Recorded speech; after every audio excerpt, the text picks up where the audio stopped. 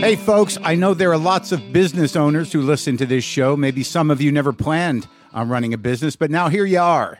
One thing you've always got to keep in mind is how much you're spending on your operating costs. That's one of the first things we had to keep in mind with WTF. And with things costing more today than they did when we started, you want to keep your expenses down. To reduce costs and headaches, be smart and use NetSuite by Oracle, bringing accounting, financial management, inventory, and HR into one platform and one source of truth. Reduce IT costs, cut the costs of maintaining multiple systems, improve efficiency by bringing all your major business processes into one platform, slashing manual tasks and errors. By popular demand, NetSuite has extended its one-of-a-kind flexible financing program for a few more weeks. Head to netsuite.com/WTF for more. That's NetSuite, NetSuite.com/WTF. Lock the gate!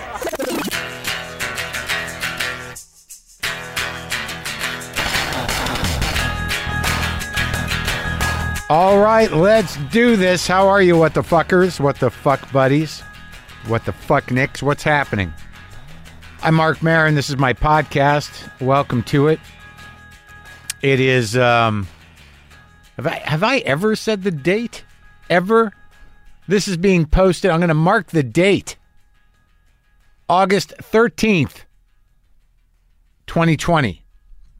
There it is, time-stamped. I don't think I've ever fucking done that. I don't even know why I just did it now. Maybe it'll be ominous. Maybe it'll have some meaning. Maybe it'll have some context at some point. Like, I can't believe that was that day when he said the date and that happened on the... Yeah, let's not... Come on. What are you doing? How's it going? You all right?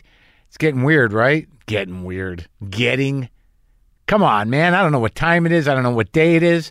I don't know what I did this morning and what I did 2 weeks ago. I don't know how long that milk's been in there. I don't know when I cooked those potatoes. When I made that quinoa, is that 2 days old or is it a month old? What's happening? Do I look different? Do I? Who am I? Well, I kind of know. I definitely know who I am. Where are you at? Jesus fucking Christ. I got another COVID test because I think I'm just going to do that every couple of weeks because I can. Makes me feel better for a few days. Spend the afternoon at Dodger Stadium, not for the game. It's different now. Never went to Dodger Stadium for a game. I just go to the parking lot to get a swab my mouth out, stick it in a test tube, throw it in a thing. Day later, negative. And that is good until the next time I walk into a store or by a person. Got my hair cut. What am I, just rambling now? Don't I have better, bigger things to say about things? Wish I could fucking sleep right. So listen, Ellen Page is on the show. You know her from her acting in films like Juno, Inception, the X-Men movies, her documentary show, Gaycation. I just watched a documentary that she produced and co-directed, called There's Something in the Water, which is about environmental racism in Canada. That's streaming on Netflix. Fill your head up with the reality. Let your heart sink in the hopelessness. Kamala Harris, Biden's VP pick. I hope that got everybody excited for a couple of days. We'll see. We'll see what happens. It's starting to feel like the fix is in. The big authoritarian powwow. The grifter clusterfuck. The militaristic shit show. The complete brain annihilation of the spirit of America is upon us.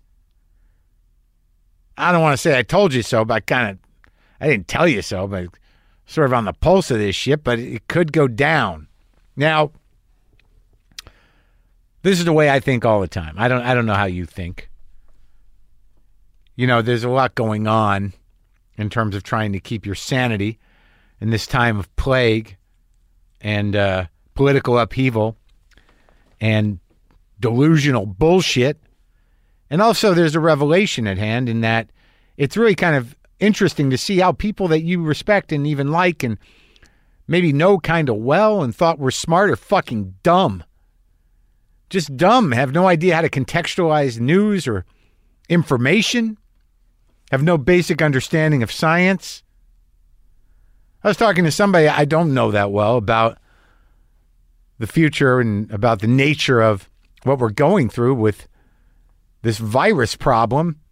And this person said, yeah, you know, they just keep changing, you know, what we should be doing and what's going on. It just keeps changing. There's no, you know, and the tone was that like we're being fucked with somehow, as opposed to it's a new disease. We don't know anything about it really. And we're learning and things are going to evolve in terms of how we see national safety, global safety, personal safety around this fucking illness. It's like, I don't believe them because they keep changing their ideas around it because they don't know.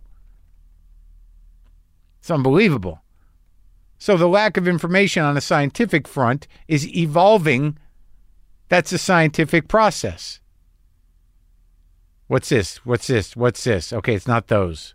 Try this, try this, try this. All right, those didn't work. What about this? That worked. All right, so let's stay along this trajectory. Now let's go back. Try this, try this, try this. The process. What are people, children? Why don't they fix it? And I fucking fell through the goddamn floor of my sense of self the other night when I woke up in waking consciousness. Because for me, it was always like, hey man, you know, whether it's a fantasy or not, if I got a good passport, you know, I could at least go somewhere. Now that's meaningless because we're pig people. And then the back of my brain is like, what if we got to get out? Well, how bad is it going to get? Are there going to be blood? Is there going to be blood in the streets? Do I need to get a gun? I can't just get one, right?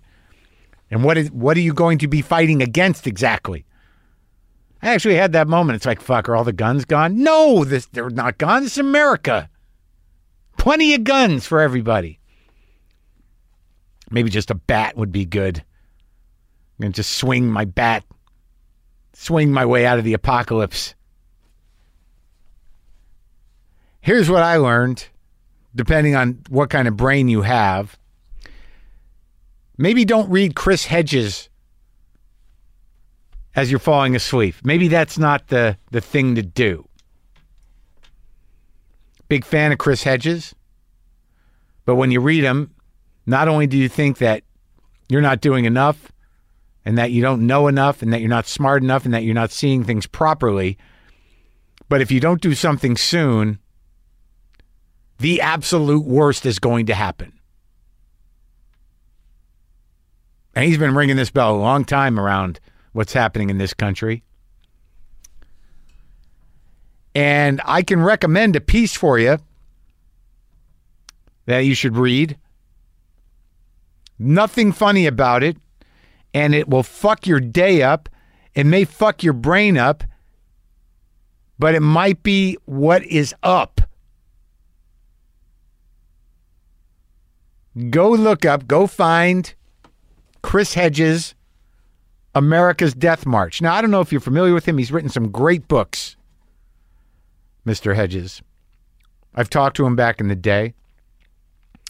Tried to make him laugh, got him laughing, but it doesn't matter. I mean, that used to be my agenda. When I was back at Air America, we'd do like he'd get these heavy hitters on. I'd just be like, I wonder if I can get him to giggle. I wonder if I can get that guy, reporter on the beat of the bin Laden situation. Was it Peter Bergen? Yeah, Peter Bergen. We used to talk to him a lot, and he was like the guy writing about bin Laden and the terrorism. And I just, in my mind, we get him on the phone. I'm like, I wonder if I can get Bergen to crack up. I wonder if I can get Chris Hedges to laugh. Like, what is the big victory? Let him say their horrible truth. Let that sink in. Liberals don't want the horrible truth tellers laughing. They just want the horrible truth and to feel like all hope is lost and to get angry And then if that's fixed, move on to another horrible truth. Fortunately, there are so many happening simultaneously that there's no shortage. Chris Hedges' America's Death March. Maybe do it in the mid-afternoon. Don't do it in the morning. Don't do it before you go to bed. And don't do it if your brain is at a tipping point already in terms of just how fucking bad the turn to authoritarianism can get. Logically, illustrated in a realistic way. Fucked me up. Thank you I got a lot of beautiful fan art of my cat Monkey that I have to get framed. My point is the things that are going on is that like how things in your head, how's things in your house, how's things in your area. You know, there's that. There's the sort of hygiene of the head, the hygiene of your house, how you keep yourself safe out in the world, and then there's the world.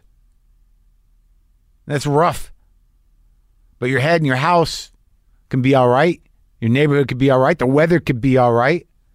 And every once in a while you slip into these, maybe a half hour, maybe an hour, maybe 10 minutes where you're like, it's nice. It's nice to be alive. And then the fucking world comes bearing down on you. But sometimes if the head is nice and the weather's nice and your house is nice, you might be able to get a couple hours in where you remember what it's like to be you and the life you once had. So here's the thing with Ellen Page. I was nervous about it, and I get nervous about all of them, as you know, all of my interviews. There's always a certain amount of anxiety and dread going into it. Only because I don't know the person, and I know she's a sensitive person, she's a socially active person, a concerned person, empathetic person, watched her documentary, seen her movies, respect her. But I also knew that she had done a movie with Lynn. She did Touchy Feely with Lynn. And that was back in 2013. She did Touchy Feely with Lynn back in 2013. So she had worked with Lynn Shelton. And I knew that I wanted to talk to her about that, but I didn't know when. And I felt that from the beginning that was sort of underneath it. She knew it too. And I chose to wait because I didn't want to start crying if I did at the beginning. So I tried to hold on to it, but I felt that was sort of an undercurrent of what was going on for a lot of the interview. Just sort of like, when's that going to come up? I had a plan, though. I had a plan. But this was nice talking to her. It was nice talking to Ellen Page. Once we got the hang of each other, it worked out very nicely.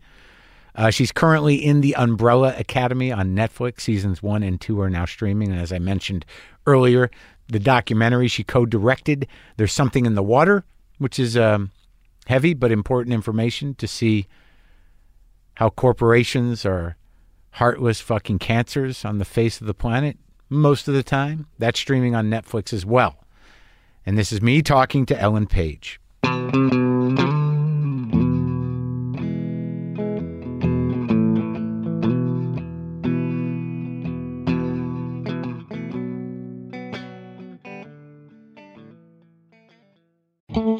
Sometimes I wish I paid more attention in school, or in some cases, any attention at all.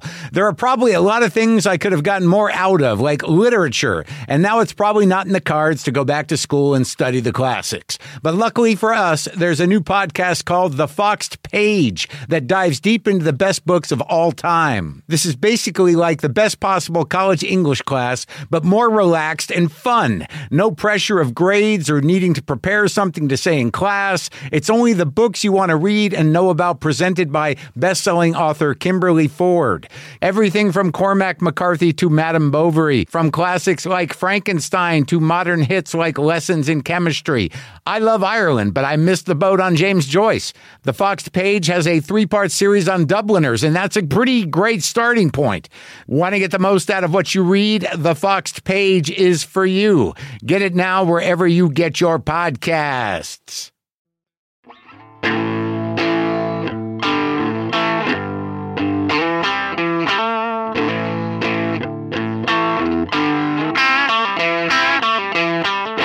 are you? I'm doing good. Yeah. How are you doing? I'm okay. Are you outdoors? Are you in a? Are you? Where are you? I'm in a cabin right now. Yeah.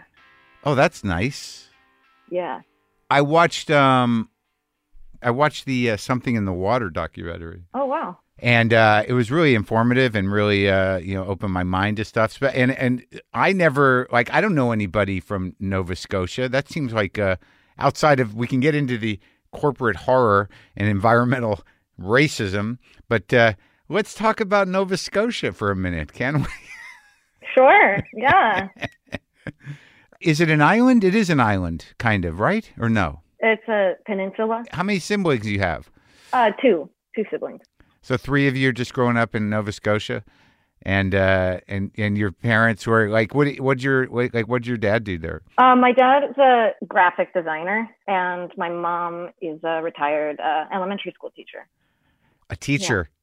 Yeah. When I talk to people who have teachers for parents, it seems like usually it's a real gift. They seem to encourage their children to do what they want to do with a certain amount of support. Yeah. No, for sure. Yeah, I can see that.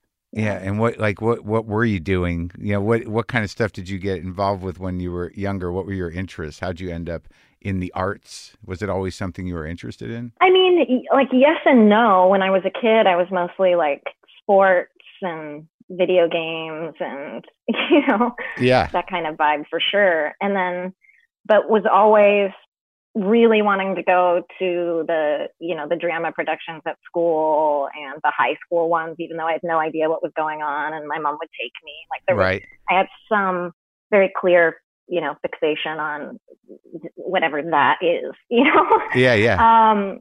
And then essentially I was in school and I was 10, and this, wonderful man, John Dunsworth, who has since passed, he came to my class looking for kids to audition for this CBC movie of the week called Pit Pony.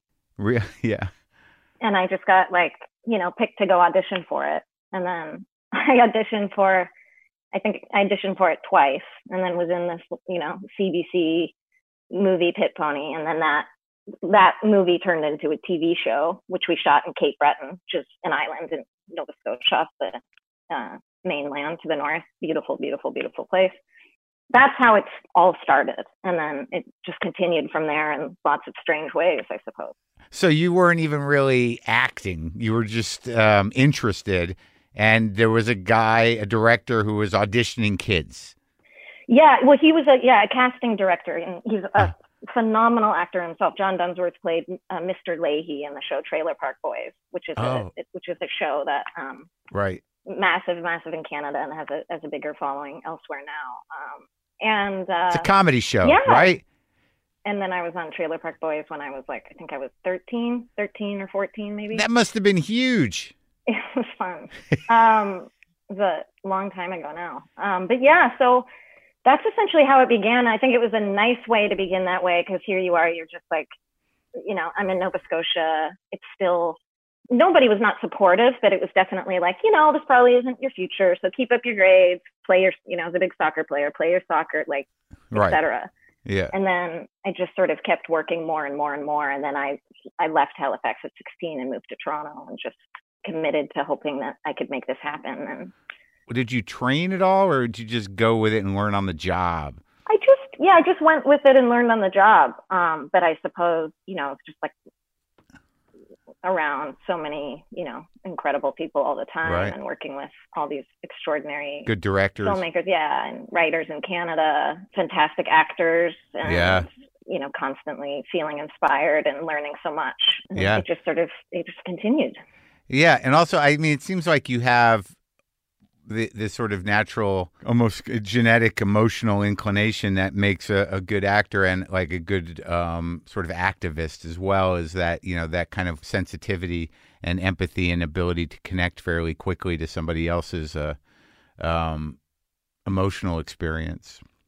Yeah. I mean, I think for me, it's been one of the most incredible gifts doing this job in terms of being in a society where we're changing more and more in the ways we speak of these things, but so encouraged like not to feel, so to not connect with our emotions because it can scare us or, what have you. And I think to have a job where like your literal job is to connect with just like other, a character, I suppose, I don't know what other word you'd use for it, and to just like really connect with that person on a deep, deep level. Right. And go to, perhaps different spaces in yourself that you weren't necessarily aware of, or things come out, it's really an incredible experience. And then you hope, obviously, yes, people watching the work, or when I watch work that really moves me, you have this sort of shared emotional experience and like connection to each other, whether it's just like fun and joyous or painful or right.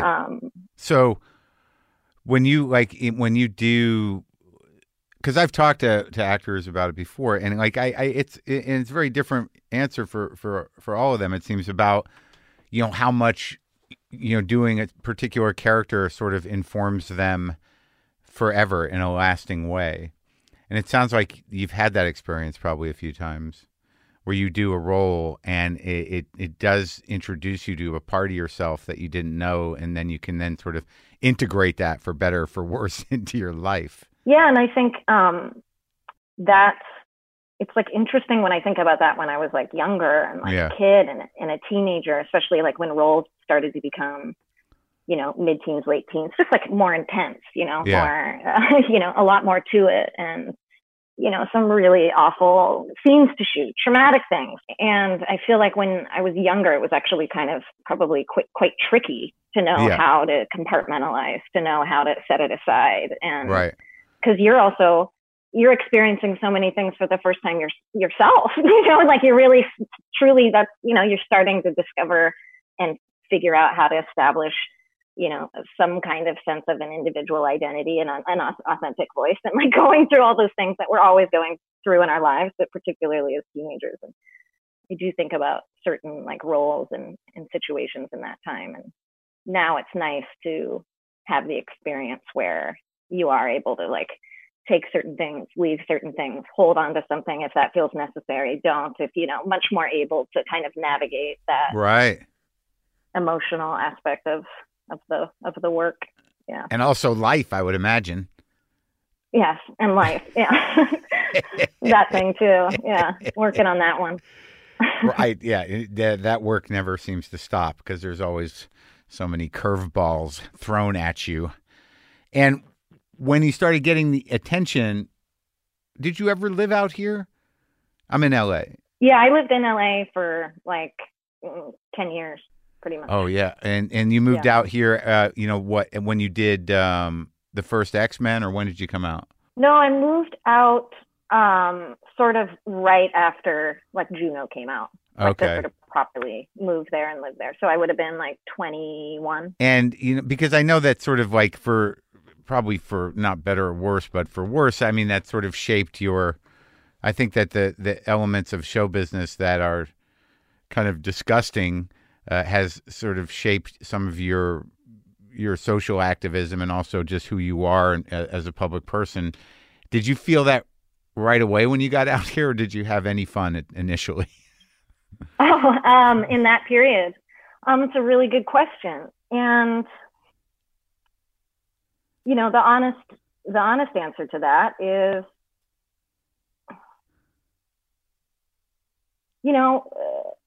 I fell in love with a woman for the very first time, after we'd shot Juno, before the film came out. And I just remember very much like Juno came out, obviously that changed things in an instant. There's incredible things that come with that, clearly. But yes, then the sort of aspect of, people can't know you're gay, wear like the dresses and the heels and all these things to make it seem like this is who you are, that just became such a massive part of my experience. These were the people that were surrounding you that were managing your career, or you? It was, well, you can't not include yourself because you're going along with it.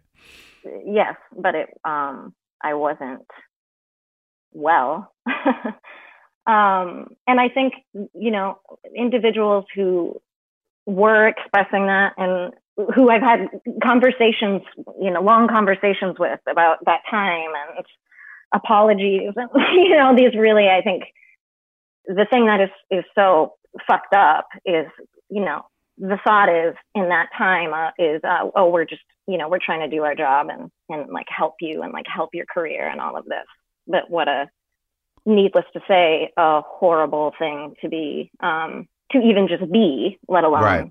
To be experiencing that at the time, becoming very quite known overnight, then kind of, after having some growth and evolution in terms of self-discovery and then that just sort of going squash a little bit on that. But then you feel, you're so fucking also like, you're so, so fortunate, it gives me the career, it gives me like such immense, privilege and opportunity. And so you also feel like, oh, I don't think I'm allowed, like, should I be talking about my pain? Like that feels, you feel like you can't. Sure.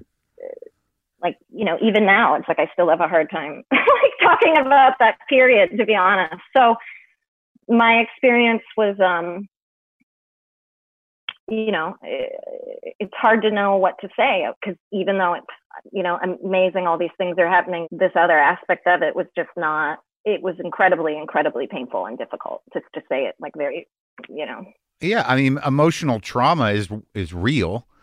I mean, and life defining and, kind of recovering from your own part in it, and in the sort of PTSD of that, of not allowing yourself to engage with that part of yourself, that kind of detachment necessary to live like that is, it's destructive to, it's just a destructive thing. I mean, it's a real, it's a real trauma.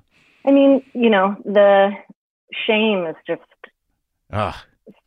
so incredibly toxic and just, it affects every aspect of who you are. It affects your mind. It affects you physically. It affects the way you relate to the world. It's, just because like that's that's the lens you see yourself through because of the situation. Well, I think, okay, you're having this experience at this age in Hollywood. You've also had the entire experience of your life, like growing up gay, and growing up gay and, Halifax, Nova Scotia. I'm not, I'm 33 now, I mean. Yeah. But you knew, it wasn't, like, yes, but not, right.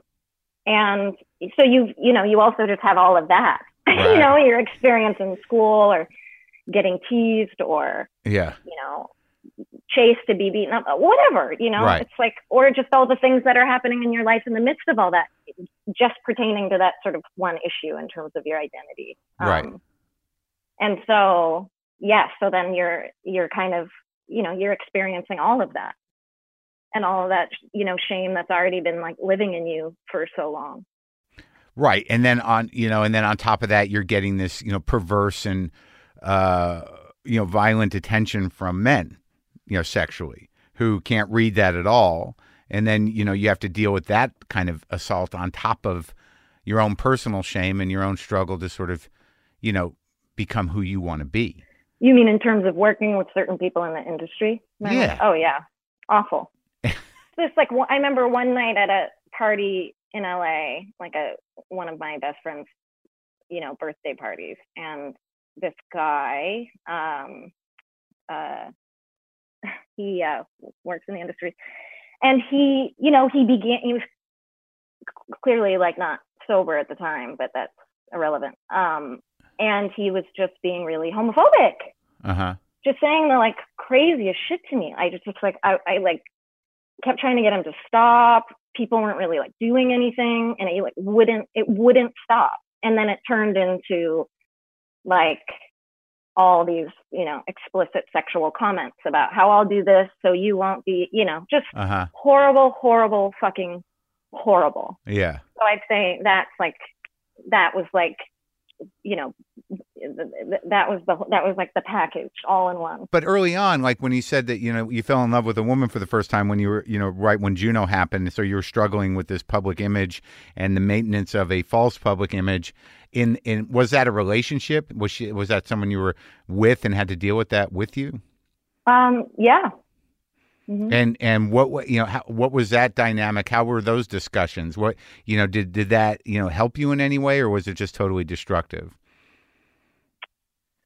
I mean, she, you know, so I'm not guess anybody ever asked me this in this way. I mean, she was incredibly like, you know, supportive, right? Mm-hmm. It was like such an overwhelming time, right? Yeah, right.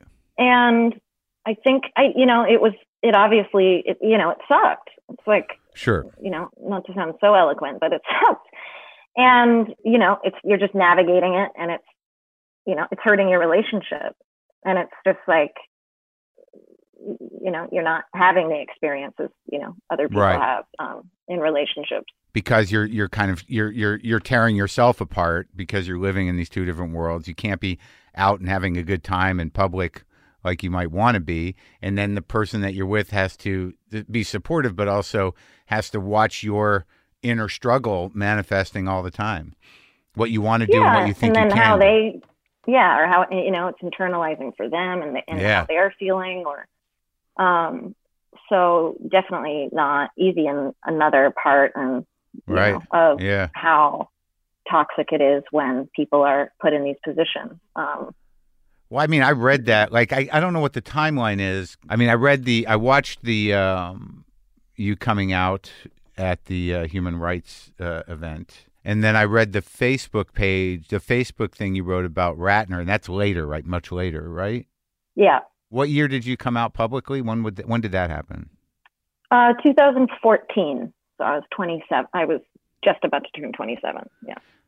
Wow. It's a long time, huh? Yeah. But it was one of those situations where people knew, right? You mean like just people? Yeah. Well, yeah, you had friends in the industry and everybody else. Yeah. Totally. But you know, it took time. It took time and significant time to get more and more comfortable with that. Right. Like, you know, before coming out publicly, it was very like, okay, here's just like, you know, now I'm ready to really do this. But you know, leading up until that point, it was very just, yes, I assumed it was like, you know, it wasn't something that I was like hiding necessarily in my like personal life anymore. Right. Just hadn't sort of done that, you know, taken that like public step. But it took time to even just get comfortable with like mentioning that my girlfriend was coming to visit when I'd be shooting a film or something. Like it took me a long time to even get there. And then someone might say something to you who thinks they're being, I don't know what they're thinking, like another actor. Right. That could be like one little comment that they never remember, you know, so many of the things that have been said to me that like can then really, you know, make you go, ooh, you know, and like kind of get scared again, you know? Right. Or an agent say something or somebody make a joke and you get scared again. Like, you know, some kind of comment could get made is all I mean, that could then make you go like, oh no, and like kind of retract away again. So it became like a bit of that kind of an experience. It's terrible. It's like, because you're, you know, you seem very kind of, you know, sensitive, and I'm pretty sensitive, but I, you know, over years you really learn how to kind of navigate in a with a certain guard up, you know, and it just sort of becomes a thing, and you know that it becomes a difficult thing to believe that being out in the world and being sensitive is good. Mhm. Do you know what I mean? Like, what's the point of that? Right. That just seems fucking crazy. So during all that time, you just build up a certain amount of strength around your life and your life decisions and your lifestyle and a certain comfort. And then, like, I imagine the day that you decide to do that, like, to come out, like, at what point, I guess that's the question, because I have found this in my own life a bit, that,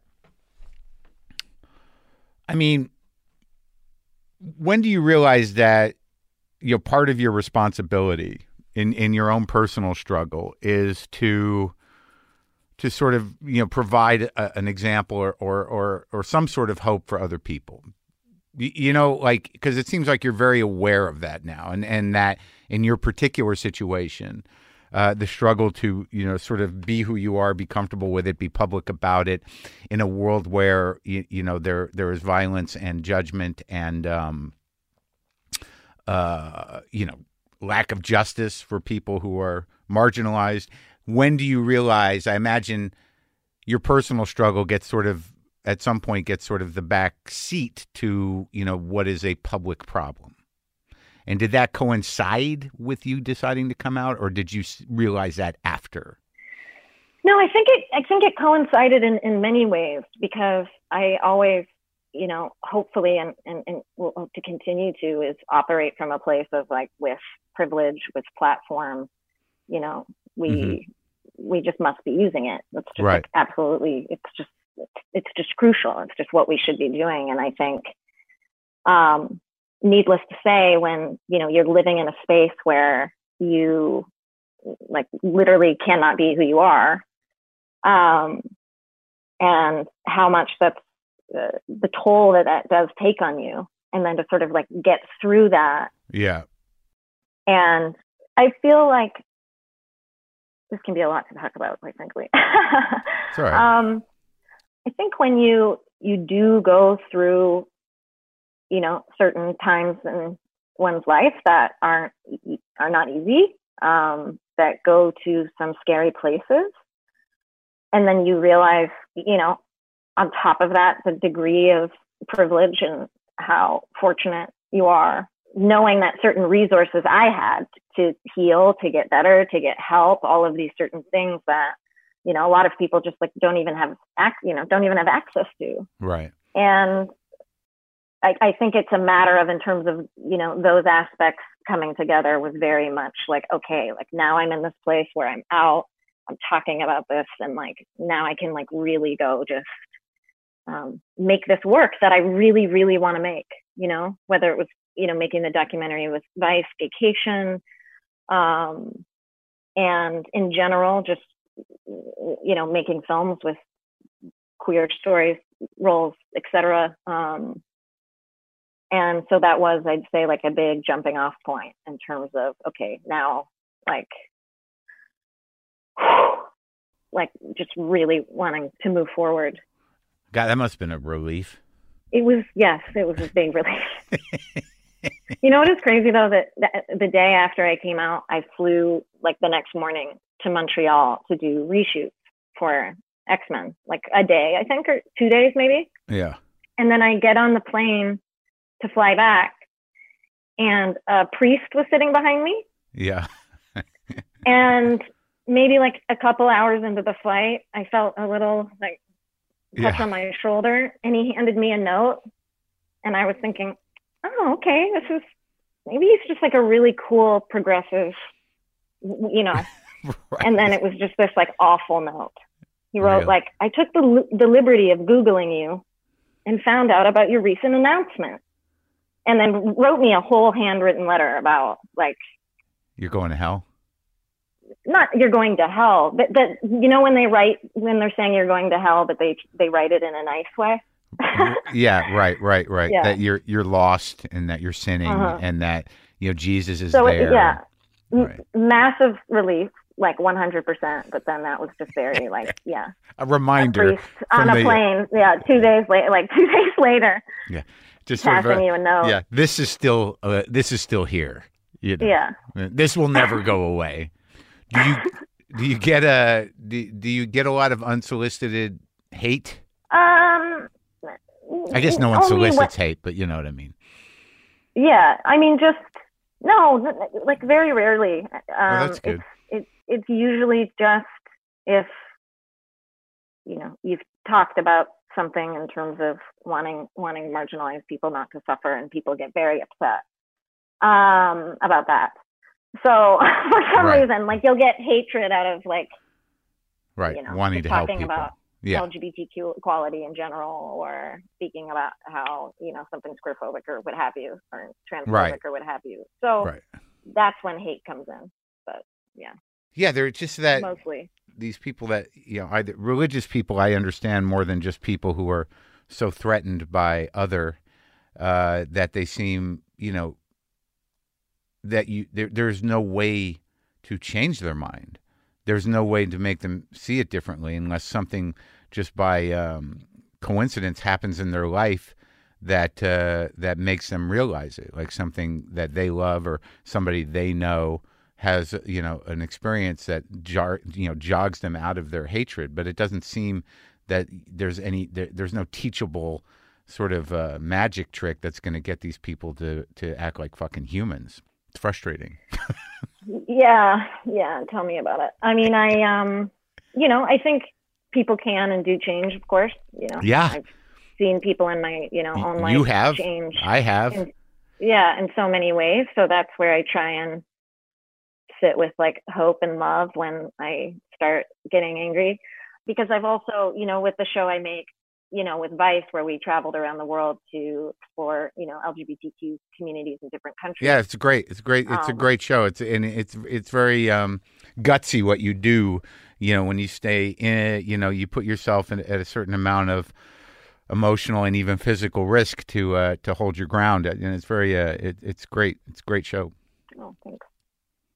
But yes, that is an example of talking to people where you can find yourself just trying to like pour your heart out to connect. In your mind, you're like, how can we not just like look at each other, share a moment, and come to the conclusion that loving each other and accepting each other is just totally the better way to go, like for everybody.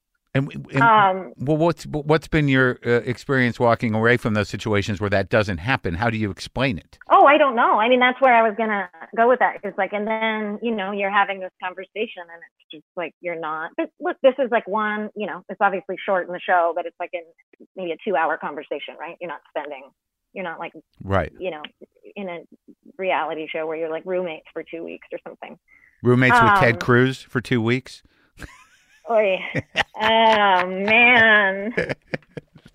Yeah, I mean, I don't know how to explain it. It's hard.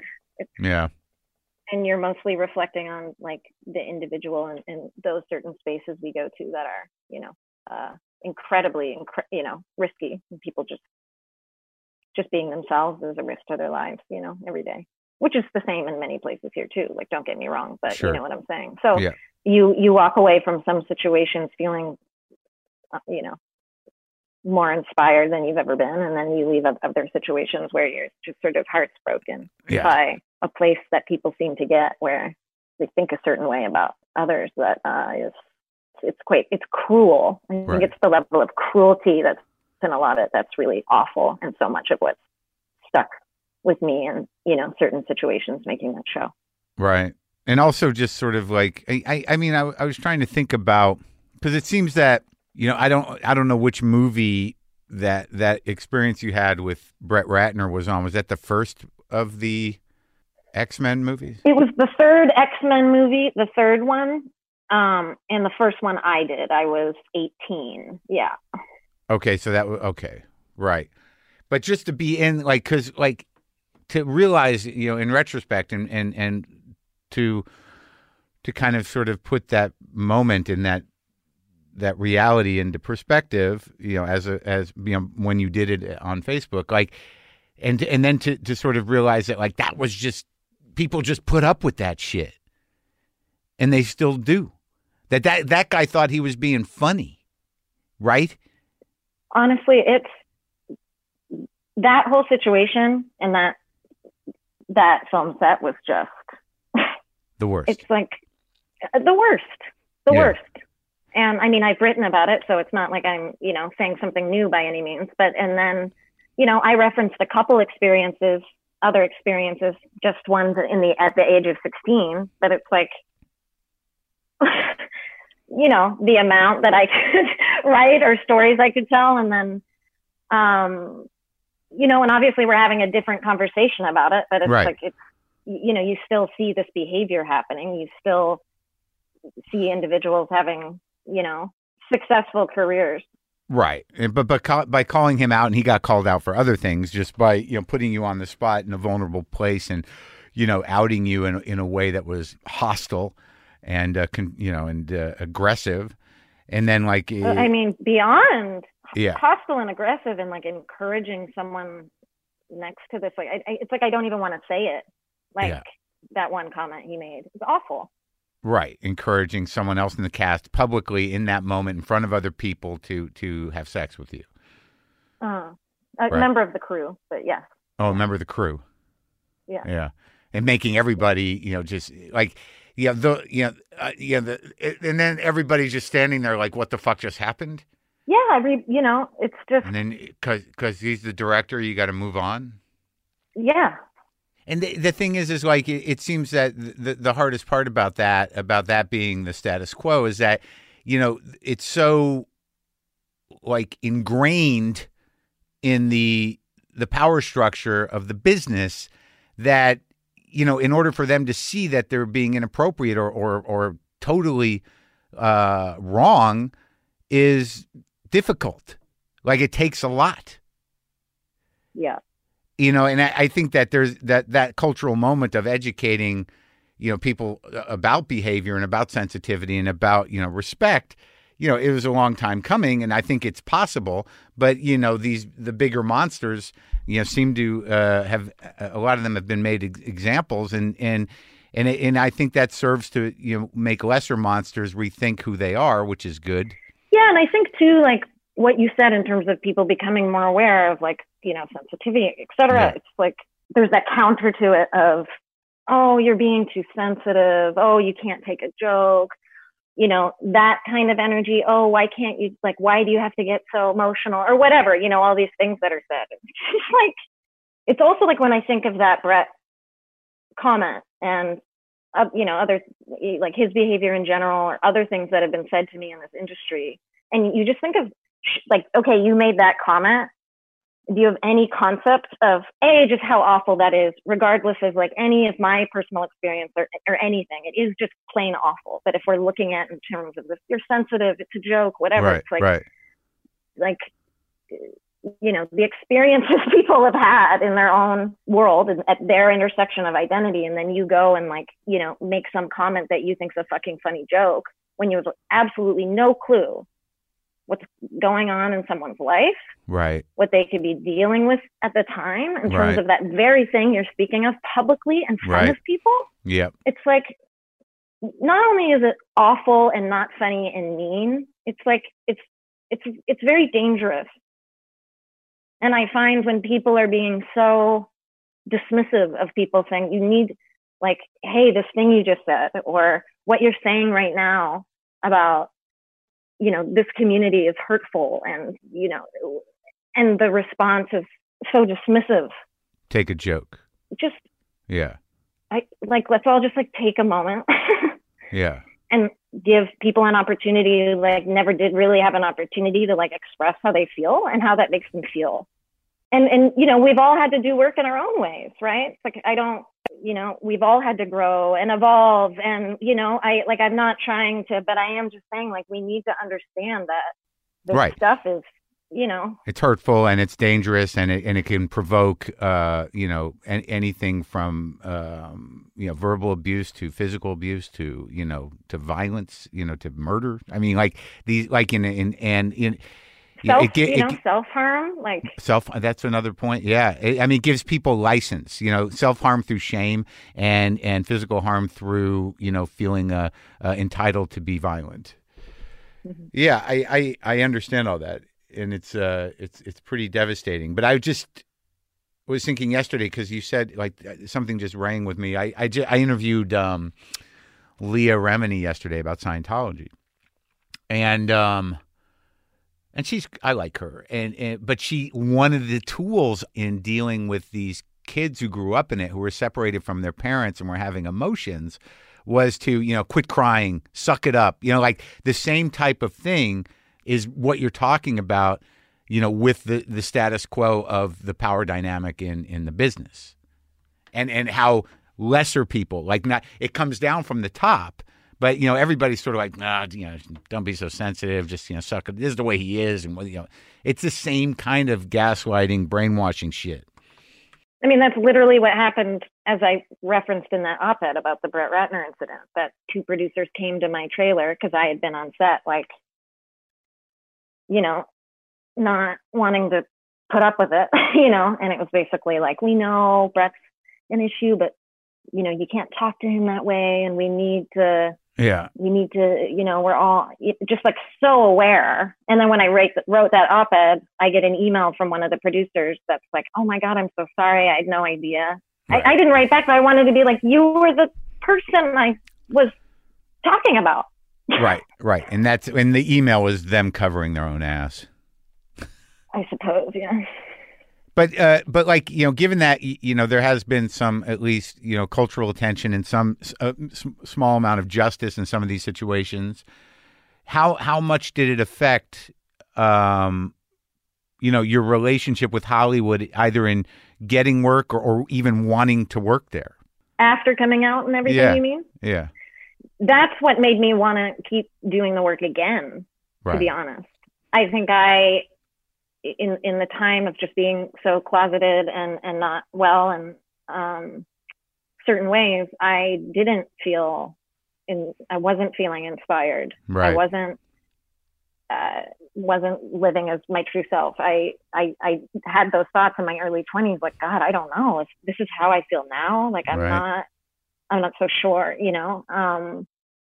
and periods where I just sort of would left and go back to Nova Scotia, and but then I'd work again, and then it was really coming out and making the steps I wanted to make in my life that made me love the work again and made me want to tell stories that mean something to my heart and use the privileges and the resources I have to hopefully help in any way I possibly can with what I have.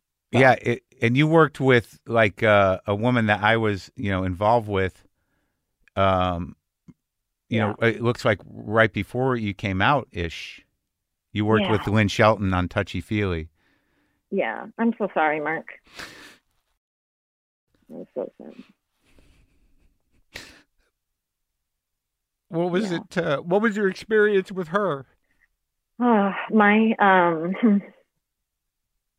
My experience with Lynn was extraordinary. Lynn was the kind of human being that made you want to be a better human being. Right. She was the kind of person who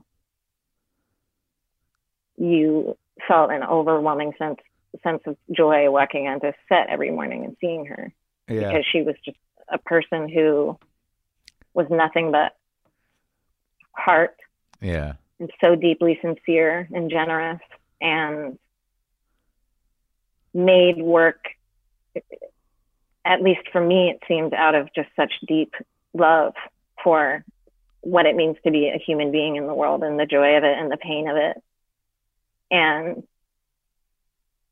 Lynn was absolutely one of the best directors I've ever worked with. And, I'm really lucky that our craft paths crossed, and I'm incredibly sorry for your loss. Yeah, everybody lost somebody great there, Yeah. In terms of telling the stories that you're telling now, and thank you for saying that. I find that even watching, Something in the Water, which I guess you did last year, the documentary about the environmental racism and the corporate exploitation of land and the destruction of communities of marginalized people. I going into that. First, I want to ask you, after watching it, because I don't know if I understand at the very end, Has anything good happened in any of those stories since you made the movie? Well, Boat Harbor, which Yeah. was the where the mill effluent was going Right. to Pictou Landing First Nation, that has been closed. So that now is on the process of healing, and Oh, yeah? it'll be a long process to get it clean and to where it needs to be. But yes, that's huge news. So Yeah. right now and then a new community well will be going in to Shelburne soon. And then the situation with Alton Gas is Yeah. ongoing, but they've kind of, there's been a good roadblock for them. So, Oh, yeah? so they can't operate for a while now. And then I think and then the grassroots grandmothers obviously are still, in their working hard against them. And, it's like endless. There's always. So in the community of the older Black community that's Shelburne, right? That's Shelburne, yeah. Now, because like when I was watching, I was like, if this is what's necessary, did the government take care of it, or did somebody step in and provide the well? Somebody stepped in, yeah. No shit. Yeah. 'Cause that was like sort of the amazing thing about that story, that for people who haven't seen the film Something in the Water, it's a documentary. Is this was a community that, what was it, in the 60s or in the 40s they built that dump. Mm-hmm.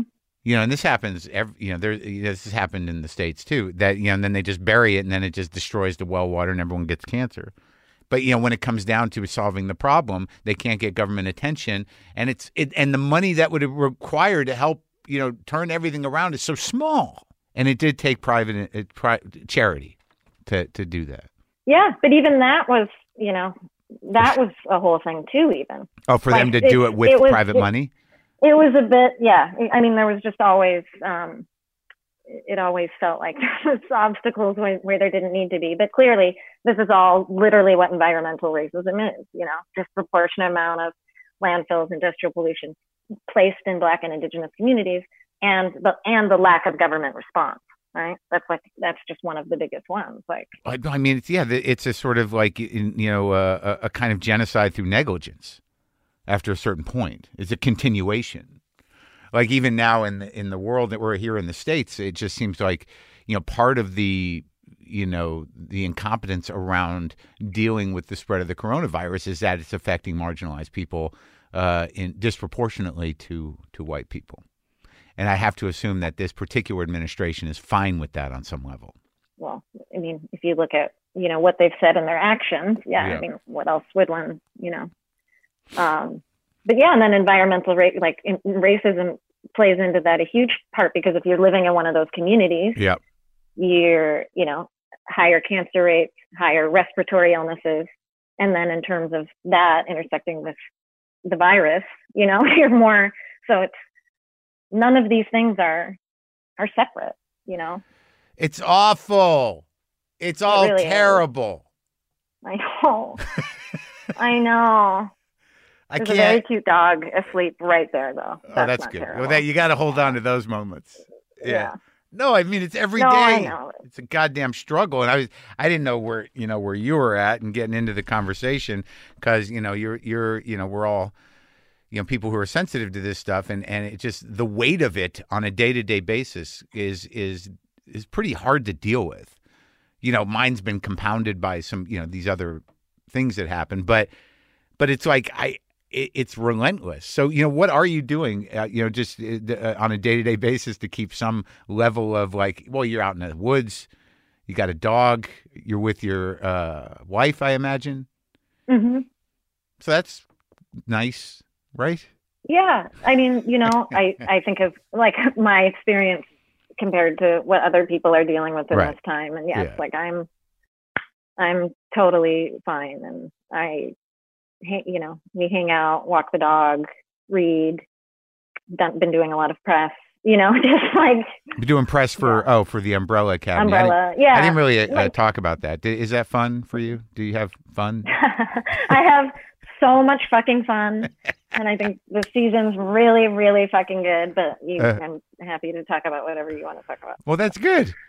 That's enough for, that's a good pitch. But yeah, no, I love the show, and I had a blast this season. So, good. Well, that's good. I do suggest people check it out. And your wife's a choreographer? Yeah. Now, was this something because dance is one of my blind spots in terms of really appreciating, the art of it and the history of it and even the performance of it. Was that something, were you into it before you knew her? No, it wasn't that familiar. And the first time I saw her was on Instagram, a band that I love, Sylvan Esso. I don't know if you know them. They're so good. I know. Yeah, I do. I know. Sylvan Esso? Yeah.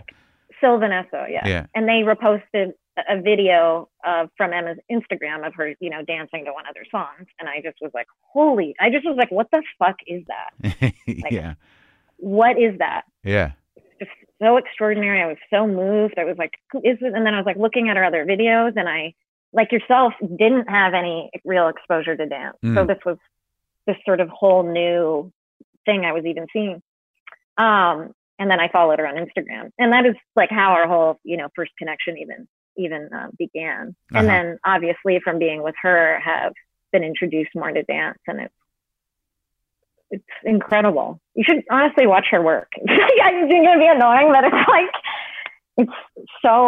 she is so extraordinary. She's just absolutely one of the most talented people I've ever known. Well, I definitely will, because I find that I get pretty sensitive to that. Like even like any sort of theater, if we ever get back to it, but like even musicals, and I've said it a lot, like even if a musical is happy, I'll cry just because there's so much expression. There's something about singing. There's something about people singing in a joyful way. And I think dance is the same way, that you don't know exactly how it's moving you, but it definitely is, as an expression, very pure. And has a profound effect. So I will check her out. Oh yeah, you must. Her work is just like completely breathtaking. Yeah. Well, look, I had this was great talking to you, and thank you for doing what you do. And I'm glad you had a good time. You're somebody who I want to have a good time. And I'm glad that you're excited about Umbrella Academy, and also like it's so interesting, the two sides of it. You have something in the water over here, and then you have Umbrella Academy over here. So people can have a full full arc of an experience. But I would watch Umbrella Academy after Something in the Water if you're going to do a double header. And they're both on Netflix, so it's a really easy switch. You don't even need to go anywhere. You just roll into the next one. Yeah. So, well, take care of yourself, and it's good talking to you. Thanks. You too, Mark.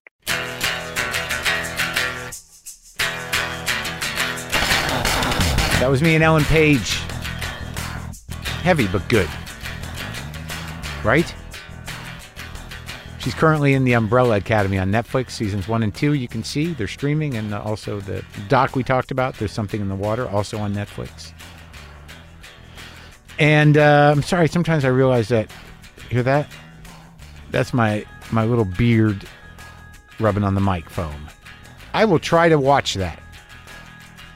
And now I will play some guitar for you. And I'm going to go eat something after this. You guys?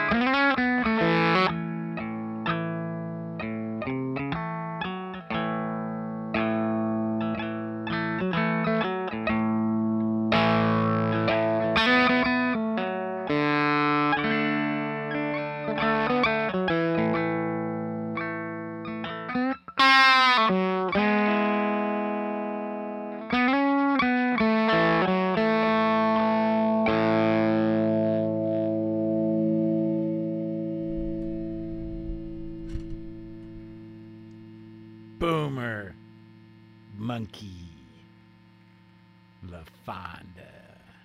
Live.